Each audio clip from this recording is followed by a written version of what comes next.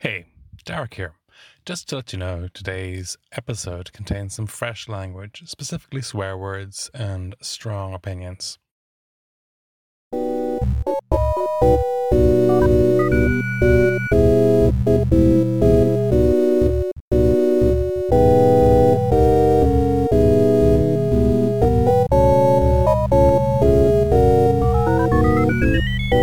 heads of studios in Dublin, welcome to Mother Folklore, a podcast about words, Irish words, and words from Ireland. I'm Derek O'Shea. I'm Patrick Quigonic. And I'm Gael McAvoy. And you're all very welcome to our hot Gael summer.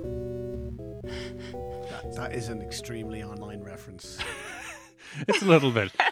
Do you want to tell our older fogyish listeners what that means? I'm not sure I'm qualified.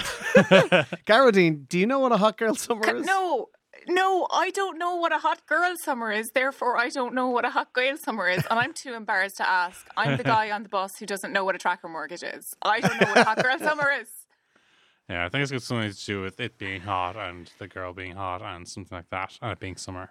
I'm delighted that you have not let this ignorance stop you from using the term, and the fact that you're proceeding balls out into this mimetic ambiguity. So, congratulations, podcast dad.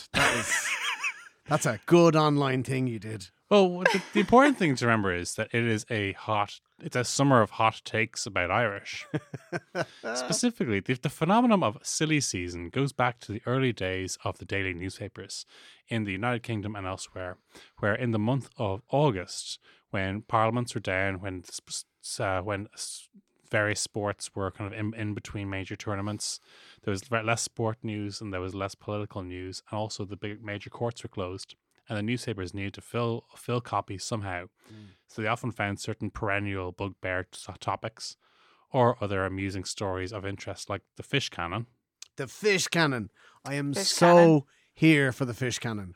I want somebody to develop. I don't have the wherewithal to develop it myself. I want somebody to develop a Futurama-sized human fish cannon so that we can all commute in comfort and style. It is the technological solution to the border that the Brexiteers have been talking about. We're just going to whoosh you over the border. Thunk. Where are you? Oh, I just want to talk to the fish after he gets hooshed over a big dam and ask him, is he okay? Like what? How do you get back? I just want to know about his life. Did he have family on the other side? Is this an escape? What is this? I just saw a lot of fish queuing and I decided to join the queue. I thought they were selling drugs. Fish always have that sort of what the hell just happened to me look on them anyway. So Do they have a fishy look? Ha! Get out. Get out. Well, it's funny you should ask, but... Oh, no. No. Get No, out. that's Out. it. Stop the podcast. No. Okay. Listen, it's been a good run, but that's it. So some of us are being fired through fish cannons and having a great time, but others of us are down here on dry land reading some really whack takes on the Irish language in the newspapers. I guess a lot of columnists feel that during the month of August they can whack out a lot of a lot of kind of what's the word I'm looking for? Shite. Provocative. Shite. The word you're looking for Shite. is shite. They can whack out a lot of shite about the Irish language in August because there's nothing happening. Love Island is finished. The Premier League has just started back up. There's this lull. There's this gap that you were talking about, and it's just full of shite. And we're going to put that shite under a microscope today. To examine the shades of shite. We're gonna put it under a microscope and see how runny it is. Specifically, we are going to look. We have gone through some of the writing since the summer about various Irish language related topics. We've broadly categorized them. And I'm going to, obviously, myself, Patter, and Garagine have very strong feelings on these things. We're going to be as succinct and factual as possible when we go through some of these topics. So We're going to try not to defame people. Yes. If that's in any way possible. Okay, we're going to go through these, and because there's so many, we're going to try and be, relatively brief. Anyway, I'm going to start off. Hot Gael Summer begins right now. And the first point that comes up a couple of times is compulsory Irish breeds resentment. Eamon Delaney, the author of An Accidental Diplomat, and the former editor of McGill, who wanted to have a right-leaning weekly magazine in Ireland, and a correspondent who often kind of falls on that side of the house. Founder of the Hibernia Forum. Yes. Shadowy lobby group. And the relevance of which will become clear later. And apparently he's a fan of Ronnie Drew. Well, he's a fan of the fact that Ronnie Drew didn't do most of his singing in Irish. For some reason, he feels that that's relevant. This piece says that the Dubliners didn't have to sing in Irish, and isn't that great? They had the choice not to sing in Irish, because apparently being a successful recording artist that's famous internationally is exactly the same as sitting the fucking Leaving Cert. Exactly the same. Okay. And that's the metaphor Delaney's using. Oh, it's exactly Do you know what? the same. I'm so tired. I'm so tired of this. Like I'm so fucking tired. Like, that's just oh God, stop. Somebody stop. Okay. Oh my God. Can I just get to the nub of the point that they're trying to raise? They say that compulsory Irish breeds resentment. That's not grounded in fact. It's just not grounded in fact. The majority of students currently in the education system, the majority of people aged between 17 and 24 actually have a positive disposition towards the Irish language. The majority of people who went through the Irish language system, over 50%, are not the Irish language, it's the Irish education system, even in English, and who suffered, compulsory Irish. It doesn't breed resentment in them. Compulsory Irish breeds resentment in middle-aged columnists who did the Leaving Cert 10 or 12 years before the current crop of Leaving Cert students were born. And I just wish someone would just be brave enough, just have the cojones to just say, I didn't like Irish. Not, it breeds resentment among... That's not grounded in fact. It's just not true. And I would just love it if we applied the same rigorous standard of fact-checking that we're supposed to apply to the media to columnists like this who decide to spend their August saying, everyone hates Irish. No, they don't. And the other thing is, everyone fucking hates school anyway. Yeah. So, like, when you start offering kids the chance to opt out of subjects, they're going to take it. If somebody told me that I didn't have to do maths, I'd have bitten your hand off. But it doesn't mean I resent maths or... Yeah, so Eamon Delaney's point is that, and it's a weird one, because in this article that was published in the print edition on the 12th of August and online the previous day on the 11th, in the Independent, his point is a bit of a weird one, because he says that the Irish language movement is flourishing, that the Gaelscoileann are flourishing, and that loads of people love Irish, but simultaneously at the same time it's all a big pretense. And we're pretending the Gaeltachts are bigger than they are, and we're pretending that more people speak Irish than they do, and every single kid who does compulsory Irish resents it. So it's a bit of a weird one. It brings to mind Schrodinger's Gaeilgeoir, you know? Schrodinger's Gaeilgeoir being the shadowy elitist who doesn't want you to join his elite club, but at the same time wants to shove Irish down your throat. So it's it's just it's this nonsense of. And again, it's filling time. And, to be honest with you, it's not even the worst thing in the article. So, I mean, we haven't even started on that. Yeah. So, I mean, you have touched on a point which we're going to come to shortly. But first of all, he raises another key point in this article, which we're going to get to next. And there's a direct quote. He says, the Irish language lobby are like the NRA in Ireland, are like the NRA in the United States of America, not the National Roads Authority, the National Rifle Association he's referring to. No politician dare cross this cranky lobby. And so we persist with the idea, for example, that the Gaeltacht areas are bigger than they are, and that Irish is a working language of the EU. Specifically now, it's important to point out in the context that in days after significant shootings in the United States, to compare any organisation to the NRA is a fairly... Derek, it's fucking tone deaf. That is literally the best thing that can be said about that, is that it's tone deaf.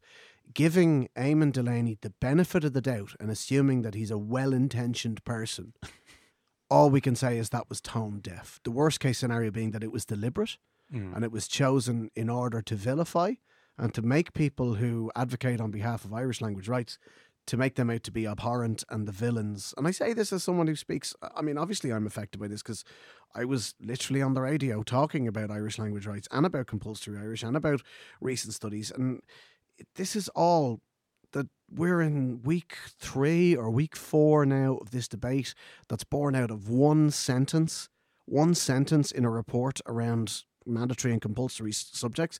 And the sentence in the Irish Times report the day after this forum was held on subjects for the Leaving Cert, it said there were mixed opinions about the Irish language and its compulsory nature. That's all it said. It said that. We're now into week 4 of the should it, shouldn't it, should it, shouldn't it.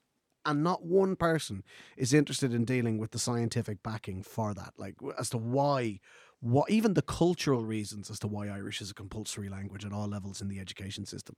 Like, like, for Christ's sake. And I think that's the most frustrating thing for me. It's that it's the same tired arguments constantly. Like, but all 3 of us have surely been on like radio shows or like have been asked to comment on this repeatedly against these same tired arguments that are not none of them are based in fact or in like peer-reviewed research. It's some fella's opinion, and I'm supposed to put some sort of like scientific argument or like sensible argument against some fella who didn't like reading Peg one time 40 years ago. And it's just so frustrating that these same arguments keep coming up and you're supposed to take them in reality when they're actually not based on anything but some fella's opinion, and mad opinions at that. I mean, I wouldn't even dignify that comparison with a response because it's just, like you said, so tone deaf. It's so gross in this day and age to say something like that. Yeah. Again, if you're going to give the benefit of the doubt, maybe you're just trying to like evoke a response. I don't know, but like, come on. There's an implication now that obviously, unless he thinks that the Irish language activism shouldn't have any lobbying or activism themselves, if he thinks that they maybe by comparing them to a nasty lobby group, is he suggesting that they should conduct their business in a different way? That's hard to take that seriously if he doesn't actually like what they want to do at all. The implication that Gael are going about something the wrong way does suggest that there's a respect for the goals and I wish you just do things differently. I don't know. I don't even think that. Yeah. As the founder of a free market libertarian think tank like the Hibernia Forum, maybe it's a compliment. Maybe he loves the NRA and he thinks, you know what, the Irish Language Group, they're just like the NRA. They've got politicians in their pockets. I wish we had politicians in our pockets. I wish we were one cohesive lobby group like the NRA. Yeah. And I wish politicians were afraid of us, because then the Gaeltacht wouldn't be the poorest areas in the country. Then investment per job in Gaeltacht areas wouldn't be less than any other place in the country. Then you wouldn't have, I read this article just recently, somebody got a quote from Irish Water of 67,000 euros to hook their house in the Gaeltacht up to the water mains. Like, how in the name of God are we supposed to save the Gaeltacht if it's going to cost you 67,000 to get running water into your house? Like, young people can't stay in Gaeltacht areas. They just can't. Like, there's no broadband, there's no jobs, there's no investment, there's no services, there's no shops, there's no post offices, there's no public transport, there's no hospitals, there's no doctors, there's now no guards. Like, there's like, if we were some shadowy lobby group that politicians were afraid to take on, the Gaeltacht wouldn't be in the shite they are, and that's the fact of it. So just give me somebody who knows what they're talking about, who wants to tell me that Irish is shit. Give me somebody who has the facts behind them and wants to tell me that Irish is shit, and I listen to them all day long. But don't give me this nonsense like Garridine said, the same shit 30 years ago because somebody who did the Leaving Cert in fucking 1704 had a teacher they didn't like. I know, yeah. I think you're kind of right there. I imagine when Eamon Delaney did the Leaving Cert, I'd say so I suspect Bananarama were still releasing new music. But anyway, the third. Is that your definition of old? Because I feel attacked. So, the third point that we have identified, or that this has been reported on a bit, students, Leaving Cert students and future Leaving Cert students have been surveyed and are against it. And this is referring more recently to the NCCA survey earlier on this year, which identified mixed views on, or a spectrum of views on compulsory Irish. But imagine that. People have a spectrum of views. What? I know. What is this? People have different views? It's Let's write some more articles about that. You know yourself. I mean, I just find it funny because even like within like there's a spectrum of views within the motherfucker or team. There's a spectrum of views within like within head stuff. There's a spectrum of views within your group of friends, and the implication that a spectrum of views indicates that the negative ones have more weight than the positive ones. Can I go to the report that everybody's talking about? Because it's funny how this has snowballed, because it started off with there was a mix of opinions to now more recently the students are against it. Many students felt that Irish should be an optional subject. I don't think it's essential. Like, you're not going to use it after you leave school realistically.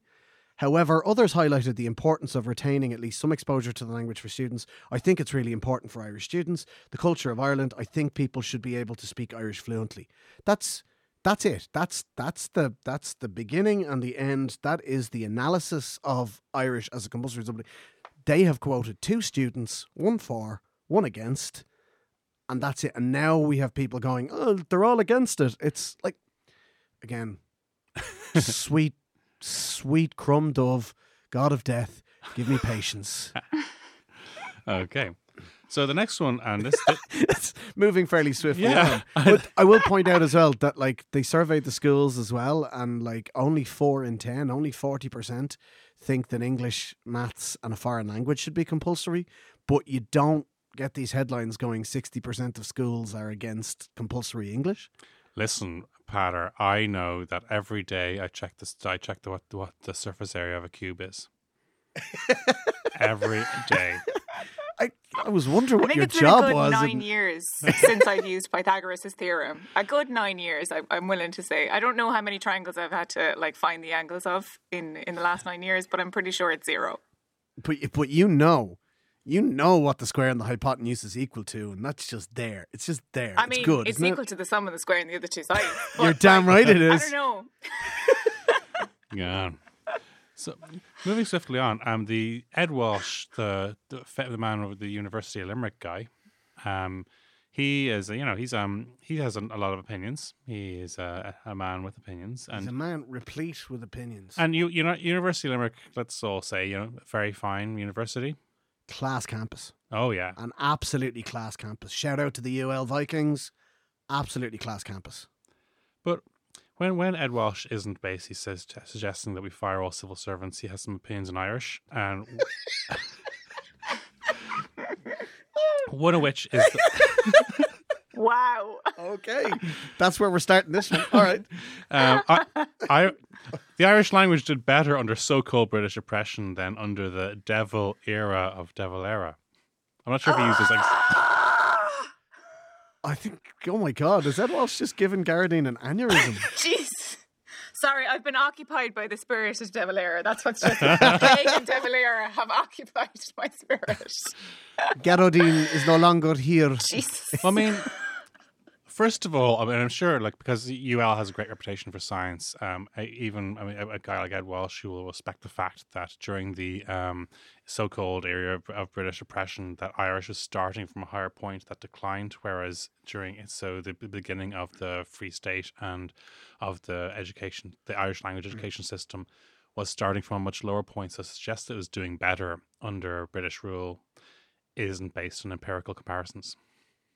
But it's just so not comparable. It's comparing apples and oranges. It's completely a different thing. One, now we have a fucking formal education system that, we didn't really have under the Brits. We were being educated in hedge schools. Like, sure, maybe the system was better than, I don't know, I don't have any statistics from them. They weren't really great at filling in the census forms back then. But I just, it's so uncomparable, and just from an academic research point of view, poor. That's some poor research right there. I think, I'm inclined to agree that, it is poor research, but it's not research. It's not an academic paper. It's an opinion piece in the media, in the summer of hot takes and shit takes. But my only question for Ed is, or for Professor Emeritus Walsh, give him his due, what's your point? Like, honestly, it's like saying the dodo was doing better, when the Dutch first arrived than it was when they killed the last one. Like, one of the biggest problems we have in our history, and I got to give props to a really, really interesting show called The 10 Dark Secrets of 1916 by Paddy Cullivan, known to one and all as the lead singer of the Camembert Quartet and the Late Late Show house band. He does this show, or did this show rather, called The 10 Dark Secrets of 1916, and he points out that one of the things we did at the foundation of the state was keep the civil service and keep the education system that we had. So the idea that Irish did better at the start of Pearse's so-called murder machine than 60, 70 years into Pearse's so-called murder machine, because we didn't fundamentally change much. Yeah, that's probably true. And De Valera's policy of basically enshrining the geographical areas in which Irish was still spoken as the predominant language at the time didn't do incredibly well because of successive governments afterwards, because of a lack of investment in Gaeltacht areas, as we've even discussed earlier on this podcast. But at the end of the day, what is Ed's point and how is it relevant to today? I guess he's basically saying that he doesn't like compulsory Irish and he doesn't think it's been a success. But, I mean... Well, he's got a fucking roundabout way of saying that. Yeah, he does. Welcome, gather round the fireside and listen to a tale. The Irish are a nation of storytellers, and Fireside, the Irish storytelling podcast, is having its very first live show at Bellow Bar on August 22nd. The Fireside Sessions beginnings will be an evening of folklore, mythology, some true tales, and even a few tunes. Sure, it wouldn't really be a session without them now, would it? Join me, your host, Kevin C. Olahan, and some very special guests of storytellers and musicians for an intimate and entertaining evening of what the Irish do best. No, not that, although we do hope there'll be a few of them too. August 22nd, Bellow Bar, Dublin. Tickets on eventbrite.ie/the Fireside Sessions beginnings. Follow us on Instagram at Fireside Bard, and we'll see you all round the fireside.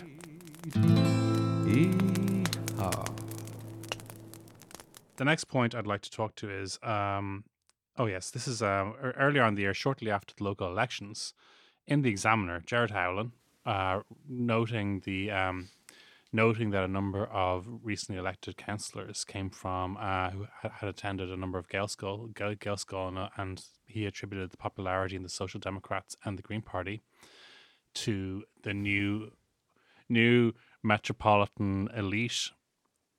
Basically suggesting that that Gael School and to another extent Educate Together represent a hypocritical middle class elite of people who are not as who don't realize how snobby they appear to the rest of them normal people like him. Yeah, normals. It's always us Gael schools that we're marginalising those normals all the time. It's I just see now. I'm not sure what school Mr. Howell went to. I know, I went to a Jesuit school called Gonzaga in Dublin 6. It's a very nice school, but I don't.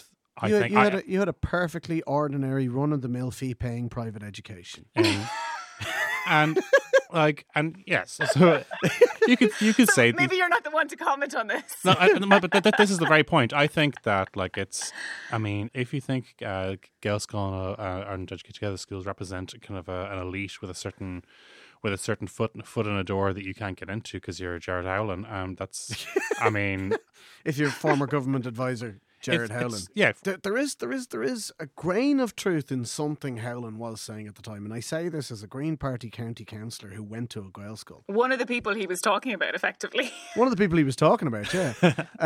My Gael school produced 5 county councillors in this last election. 4 on South Dublin County Council and 1 on Dublin City Council. Yeah. 2 Greens, 1 Fianna Fáil, 1 independent left socialist ecologically focused councillor, and 1 People Before Profit. Like, that's a good spread across the Irish political spectrum. Yes, notoriously from like well-to-do backgrounds, all of those parties. Yes, Like those are the political elite parties. But like no offense to any of those parties who I do vote for. But like the thing about it is, like, that Gael School is in Clondalkin. It's in a very mixed area. Parts of it solidly working class. Hazel de Nortown, who went to that school, is now a sitting councillor in Ballyfermot, a socialist councillor in predominantly working class Ballyfermot, who went out, worked her arse off, canvassing areas that don't traditionally vote, getting people who are living in social housing estates and getting HAP tenants out, getting people personally affected by the housing crisis out to vote. And to suggest that she's part of some shadowy elite, like to have a former government advisor suggest that she's part of some kind of elite movement because she went to a Gael school, it's just honed out. It all comes back to this. David McWilliams' book where he decided to profile Gael school and picked one in Ranelagh. Are you referring to Eurosceptic BlackRock graduate David McWilliams? He had a perfectly ordinary fee-paying private education, just like the normals of the world. I remember he was on Miriam Meets with his wife, and he was saying that the people outside BlackRock, who hadn't been educated there, didn't completely understand what a spectrum of society actually went there, and he based this on the fact that some big thickos were given rugby scholarships, and therefore it's a spectrum of society. So before that vein on your far burst patter, I do want to point out that the implication that elitism because the schools he mentioned are specifically the non-Catholic or non-diocesan schools, and like the snobbery has been a part of Catholic education in a very big way. Archbishop McQuaid himself was a former headmaster of Blackrock, and that's where he kind of learned his skills and made these connections. There's a mentality in the Irish media at times, certainly among opinion writers, that people who sort of raise their heads above the parapet and say, I don't want a Catholic education, or I don't want an English language education, or I don't want the default, what we've had in the state for 90 years. I don't want to send my kids to one of the 96% or thereabouts of schools that are Catholic schools, or the 92% of schools that are English language schools. That they're uppity. To use a very, in America, a very racially charged term, but here a very socially charged term. Yeah. That's the kind of elitism, as Gael, that this refers to. That these people have ideas above their station, and they should just do what the rest of the poors do and send their kids to so-called normal schools, and then that's it. They can basically, they won't bother me because I'm sending my kids to a fee-paying secondary school. They won't bother me because I'm able to purchase my way out of it. But for you to demand a certain type of education off the state, that's notiony, and you are the real elitist, and frankly I reject that, and it really fucks me off. I think it represents a very specific view. It's not even a Dublin centric view. I think it's a South County Dublin centric view with respect to like the leafy part of South County Dublin view that says that the Gael school that you find in that part of Dublin are elite because all the schools in that part of Dublin are elite. So I grew up in rural Laois, and the only Gael school in Laois was a primary Gael school. And for the entire time of my second level education, and it's actually only quite recently, I think maybe in the last 4 or 5 years, but the Gael school in Portlaoise was based in prefabs. They did not have a building. So there was no building for these students to go to. They took classes in prefabs that were freezing cold during the winter time. And it was a really small school because they had literally nowhere to go. And recently they got themselves a building, but after years of trying. And it's just so frustrating that people who exist in this wealthy bubble, who see kids going to, like you said, kids from like normal backgrounds going to Gael school and see them progressing and say, well, you just want a better life for yourself. You're trying to jump up class. How dare you? Like, this is not where you belong. You don't belong in this. And I have a problem with that. But again, no problem sending my kid to the fee-paying school in Wesley or wherever. And a lot of this, I think, is down to the perception that there are two Gael schools with a Dublin 4 catchment area. and that do very well in. There's a Clichés and Clichés going. Clichés and Clichés gone would have maybe have a catchment area, and some people see them and get outstanding Leaving Cert results every year, and those stories because that isn't the story for every single Gael school in the world. The fact that it's the only ones you've heard of because of where a person comes from doesn't mean that is necessarily representative of like everything else. Clichés and Clichés were kind of trailblazing. They were among the first Gael Scoilna. Certainly among the first Gael Clichés, but they weren't the first by any means. And you look at the work that educational advocates, like for example Kathleen Maud, put into trying to get Irish language education throughout Dublin and throughout Ireland. The majority of the success stories are way outside these, south side bubbles, like Clondalkin, Tala, Ballymun, Fairhouse.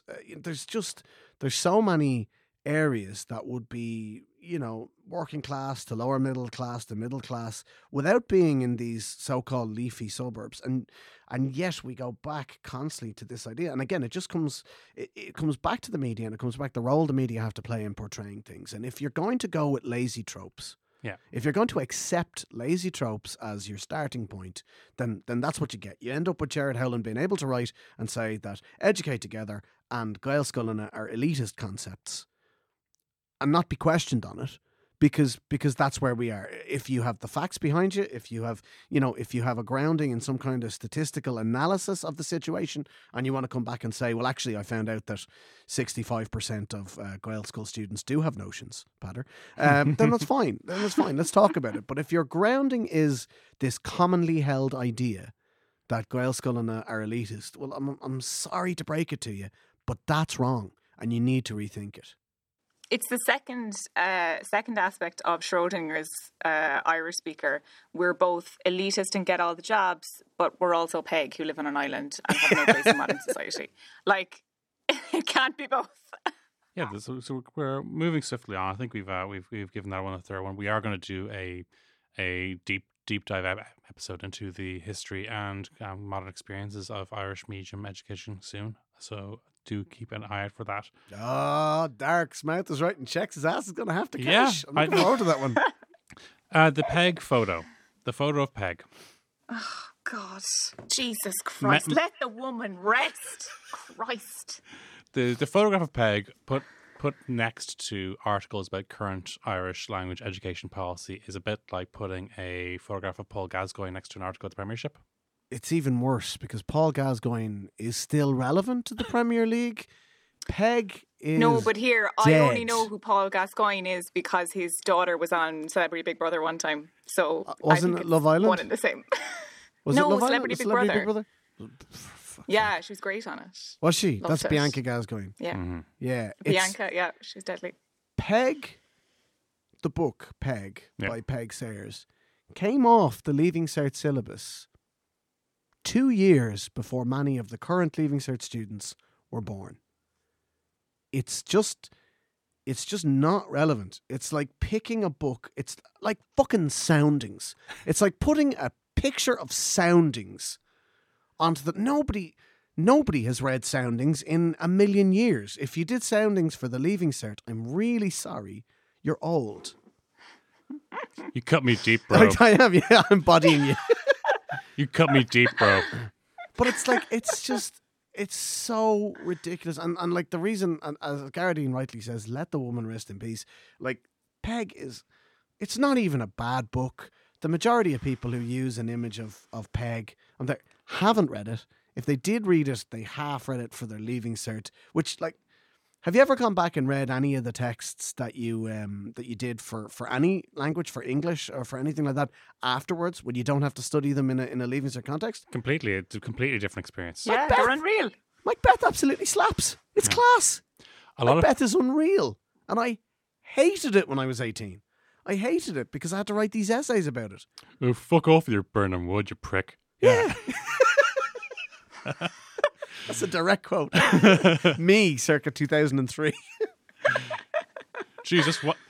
You can wipe the spot off, the blood, spot of blood off if you use a bit of bicarb.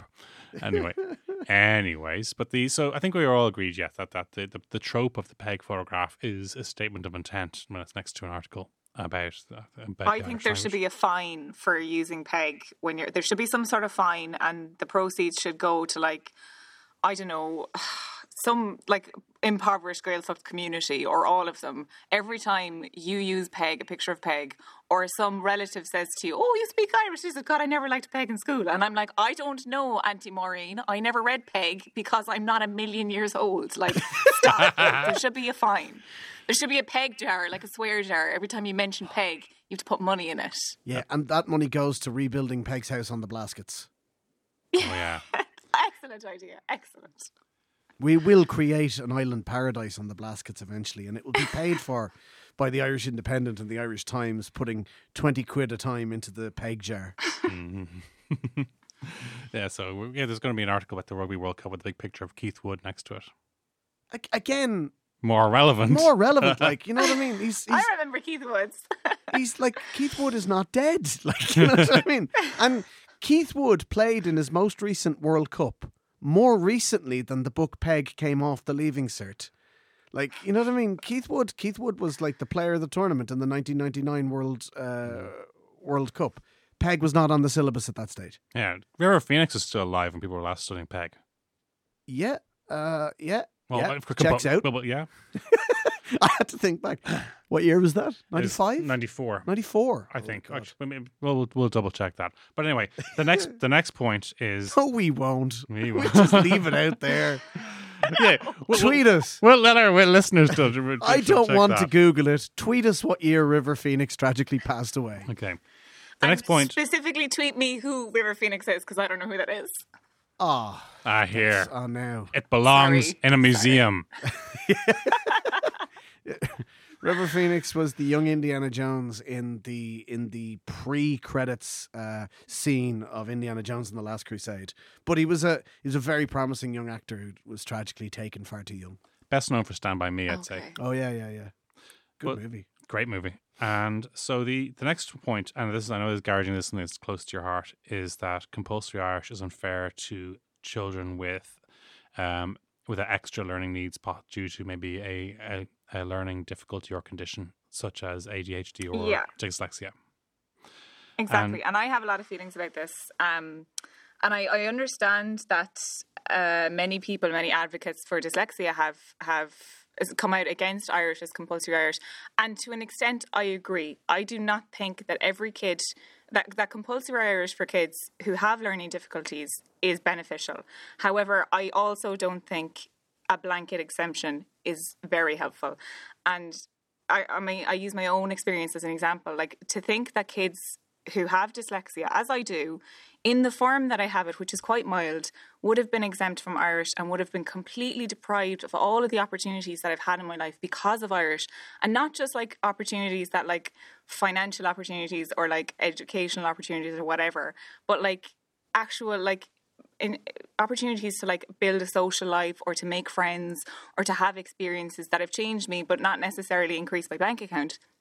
Like those experiences, to have them denied from me because a box was ticked that said that I didn't have to do Irish. So I do think there's issues at play. I think it's frustrating to see the assumption that Irish is a difficult language for kids with dyslexia because there is no research to back that up. I do agree that the way we teach Irish, and I'm not blaming teachers one bit, I'm blaming the curriculum and the way we do it, is not necessarily susceptible to a dyslexic person because of all of the learning and the transcribing, and not teaching a language is really difficult. But I've said it before in an earlier edition of this show, I talked about how I don't think it's particularly a difficult language for a dyslexic student. And just my own example that happened quite recently in the last couple of months, I've been doing a lot of transcribing of interviews I did for my research, and I interviewed a lot of people in Irish, and a lot of those people had like words that I'd never encountered before, or they had like a dialect that I wasn't familiar with, and it was the first time I'd ever experienced it where I was transcribing something and say I came across a word that I'd never heard before, but I just knew how to spell it, and I'd put it into folklore and I'd be like, oh, that's what the word means, because I innately knew how to spell it because of the way it was sounded. And that has never happened to me before in any language. And it was just such a lovely moment for me to feel that way, because I'd never felt that before. Like when I'm spelling something that I haven't seen in English before, like sometimes I spell it so poorly that not even Google is like, did you mean? Google's like, we don't know what the fuck you meant. Like, sorry, Yeah. we can't help you here. And on top of that, like I do a lot of work with like deaf people. And in the last while, kind of like I have a lot of like deaf friends or people I know who are deaf who've contacted me asking or told me that they're learning Irish because kids in deaf schools don't learn Irish. They've been exempt for a very long time. And it just made me really sad that there's this whole cohort of people who've been deprived for very many different reasons of opportunities in life, nothing to do with the Irish language, but they're also deprived of that small connection to Irish culture that everybody else has. So when they're on the Lewis or when they're, going to a public building and there's signs in English and Irish, they don't have access to the Irish ones. And like, this is a group of people, a community that are deprived of access in so many different areas. And it made me so sad that we just assume that because you're deaf, you don't get to have Irish because you're not able for it. And telling somebody that they're not able for something or they can't do it because is just, I just think it's so wrong. So I do think there's problems with some people. I'd imagine there are some people who maybe use dyslexia as an excuse to get exempt from Irish, but does that not speak to a larger problem about the difficulty of the education system? Like, we're putting kids under huge pressure to score well in exams that are not fit for purpose. Like, that's the problem. It's not Irish. And I've ranted enough now, probably. My thoughts on this one are fairly simple and straightforward. Like, why is it only Irish? Yeah. You know what I mean? What makes learning Irish more difficult or more inherently unsuitable for people with learning difficulties than French or German or English? They're all languages. It's all literature. It's all there's. It sort of gives the lie to the Eamon Delaney article we were talking about earlier on. Like that, there is no pretense that Irish is a spoken language. Like the Department of Education and the government are not quaking in their boots at the thought of the Irish language lobby coming to get them. There's absolutely no pretense here. There's literally nothing available for people for whom Irish is their first language and they have a learning difficulty or any kind of disability that means that they can't access the same education system as everybody else in the area. If you're a first language Irish speaker and you have dyslexia, I was reading threads on Twitter over the last couple of weeks about people who literally had their disability questioned because they chose to carry on with Irish because it was their first language. Like, there are no deaf people in the Gaeltacht. There are no blind people in the Gaeltacht. There are no people with special needs in the Gaeltacht. There is nobody growing up through the medium of Irish with any kind of educational needs. That is the statement being made by the Department of Education. That is the pretense. And it sickens me. It's really, really upsetting. And this is not to take away from anyone at all who feels that their own educational difficulties necessitate an exemption from Irish. That's fine. That's absolutely fine. And there has been a readjustment of the rules. That's the article we're talking about. There's been a readjustment of the rules to allow the principal to have the final say. Based on a standardised test instead of an independent psychological assessment, which was negatively affecting people from disadvantaged backgrounds because you know the way the public system is, you could be waiting 2 years to get the results of that when you needed it immediately. So people were paying 600 quid, which they didn't have, to get a psychological needs assessment that would give them the exemption from Irish. So I'd welcome the fact that it's not going to disproportionately affect poorer people. But like, we all know, like we had to, look at this education system, look at us as a country, look at parents, look at the way they talk about the education system. Look at all of us. We all have to have a long, hard look at ourselves. We couldn't bring in continuous assessment as part of the Leaving Cert because everybody knew that if the teachers were marking their own students, it wouldn't be fair, it wouldn't be transparent, and it wouldn't be right. There would be too much pressure put on by parents onto teachers who are already overworked, who already don't have the resources, and it wouldn't be a transparent marking system. And now we're saying that the answer to this major problem we have, there are too many people struggling, apparently only with Irish, that we're just going to let it up to the principals to tick a box. And Pat, are you suggesting that private schools who price their fees based on league tables released in newspapers every year, are you suggesting they might have a conflict of interest in giving people exemptions from Irish or from marking their own pupils? No. I am. Question mark. I am. I'm certainly suggesting that they have a conflict of interest. Of course, it's in a school's interest to And- game the system in such a way that their students achieve the top marks. And the top marks are not given based on how many subjects you took on. In fact, if you take on fewer subjects and concentrate on those, you have a better... So, yeah, if you offer a student an exemption from something and they're under tremendous pressure to attain high points in the Leaving Cert, look, it all comes down to what do we want out of an education system. And I feel like I'm just banging my head against the wall whenever you try and talk about this. Like, do we want to create a system whereby people get as close as possible to 600 points and get into college? Everyone, literally everyone goes to college. Everyone does STEM. You know, the year is 2040. Everyone's an engineer and nobody knows how to grow a potato. Or do we want to have a system that creates rounded citizens who have an appreciation of the country that they're in? No matter where they come from, they have an appreciation of the world in which they live and the country that they're in and the heritage and the history of that country. Because that's what I want. I want to create better, more rounded, more informed citizens. I want to have an Ireland that is basically more inclusive and that is not attained by this ridiculous points race and this pressure that we're putting 18-year-olds. I'm 35. I don't know what I want to be when I grow up. And we're asking 18-year-olds, 17-year-olds to, like, first of all, you have to attain incredibly high marks in this really, really difficult thing, the Leaving Cert. If anybody is listening to this and they haven't done the Leaving Cert, right, it is the most difficult thing you will ever do in your life. Ever. Like, without a shadow of a doubt. The Leaving Cert is the most difficult thing you'll ever do in your life. And if all goes according to plan and all goes well, it's also the last time you'll have to put that much effort into anything you hate. You know, it's a terrible system. It's a terrible system. And, Christ on a bike. Guardian, you're over in Finland. We respect the Finnish education system. We look at the Finnish education system with envy. More compulsory subjects, not fewer. More languages, not fewer. And far less standardized testing. Like, what's it like over there?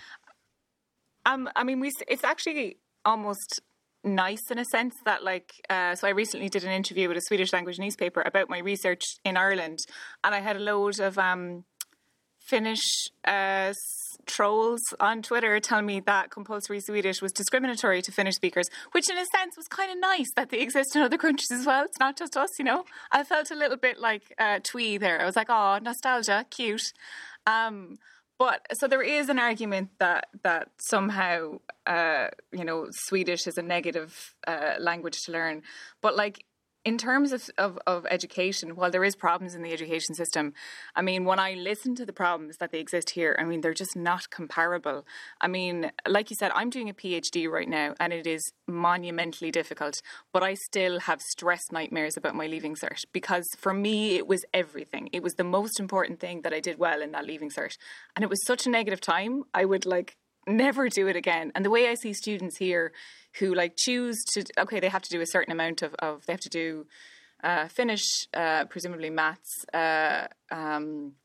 Swedish, and maybe English also. But they do a lot of like other stuff as well. There are some compulsory subjects, but, like, they've no pressure. I talked about it in the Finland episode. Like, there isn't, like, the same pressure that we have on students to achieve a grade. It's more about, like, making yourself into a better person, which we really don't get. And I think it's so problematic when you say to a student who may have a learning difficulty and may be really conscious about the fact that they're different, and that you say to them, well, you can't do this. You're not able for Irish because you're X.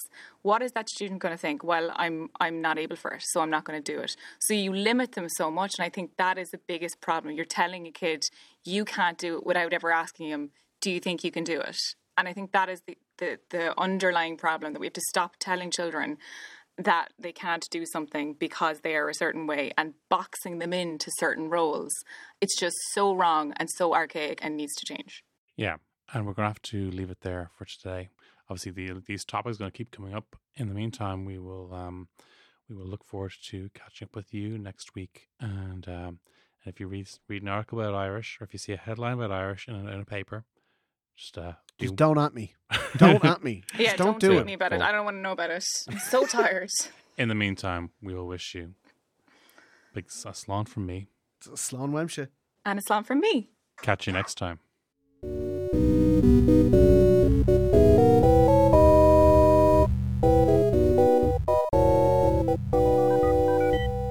This has been a production of the Head Stuff Podcast Network.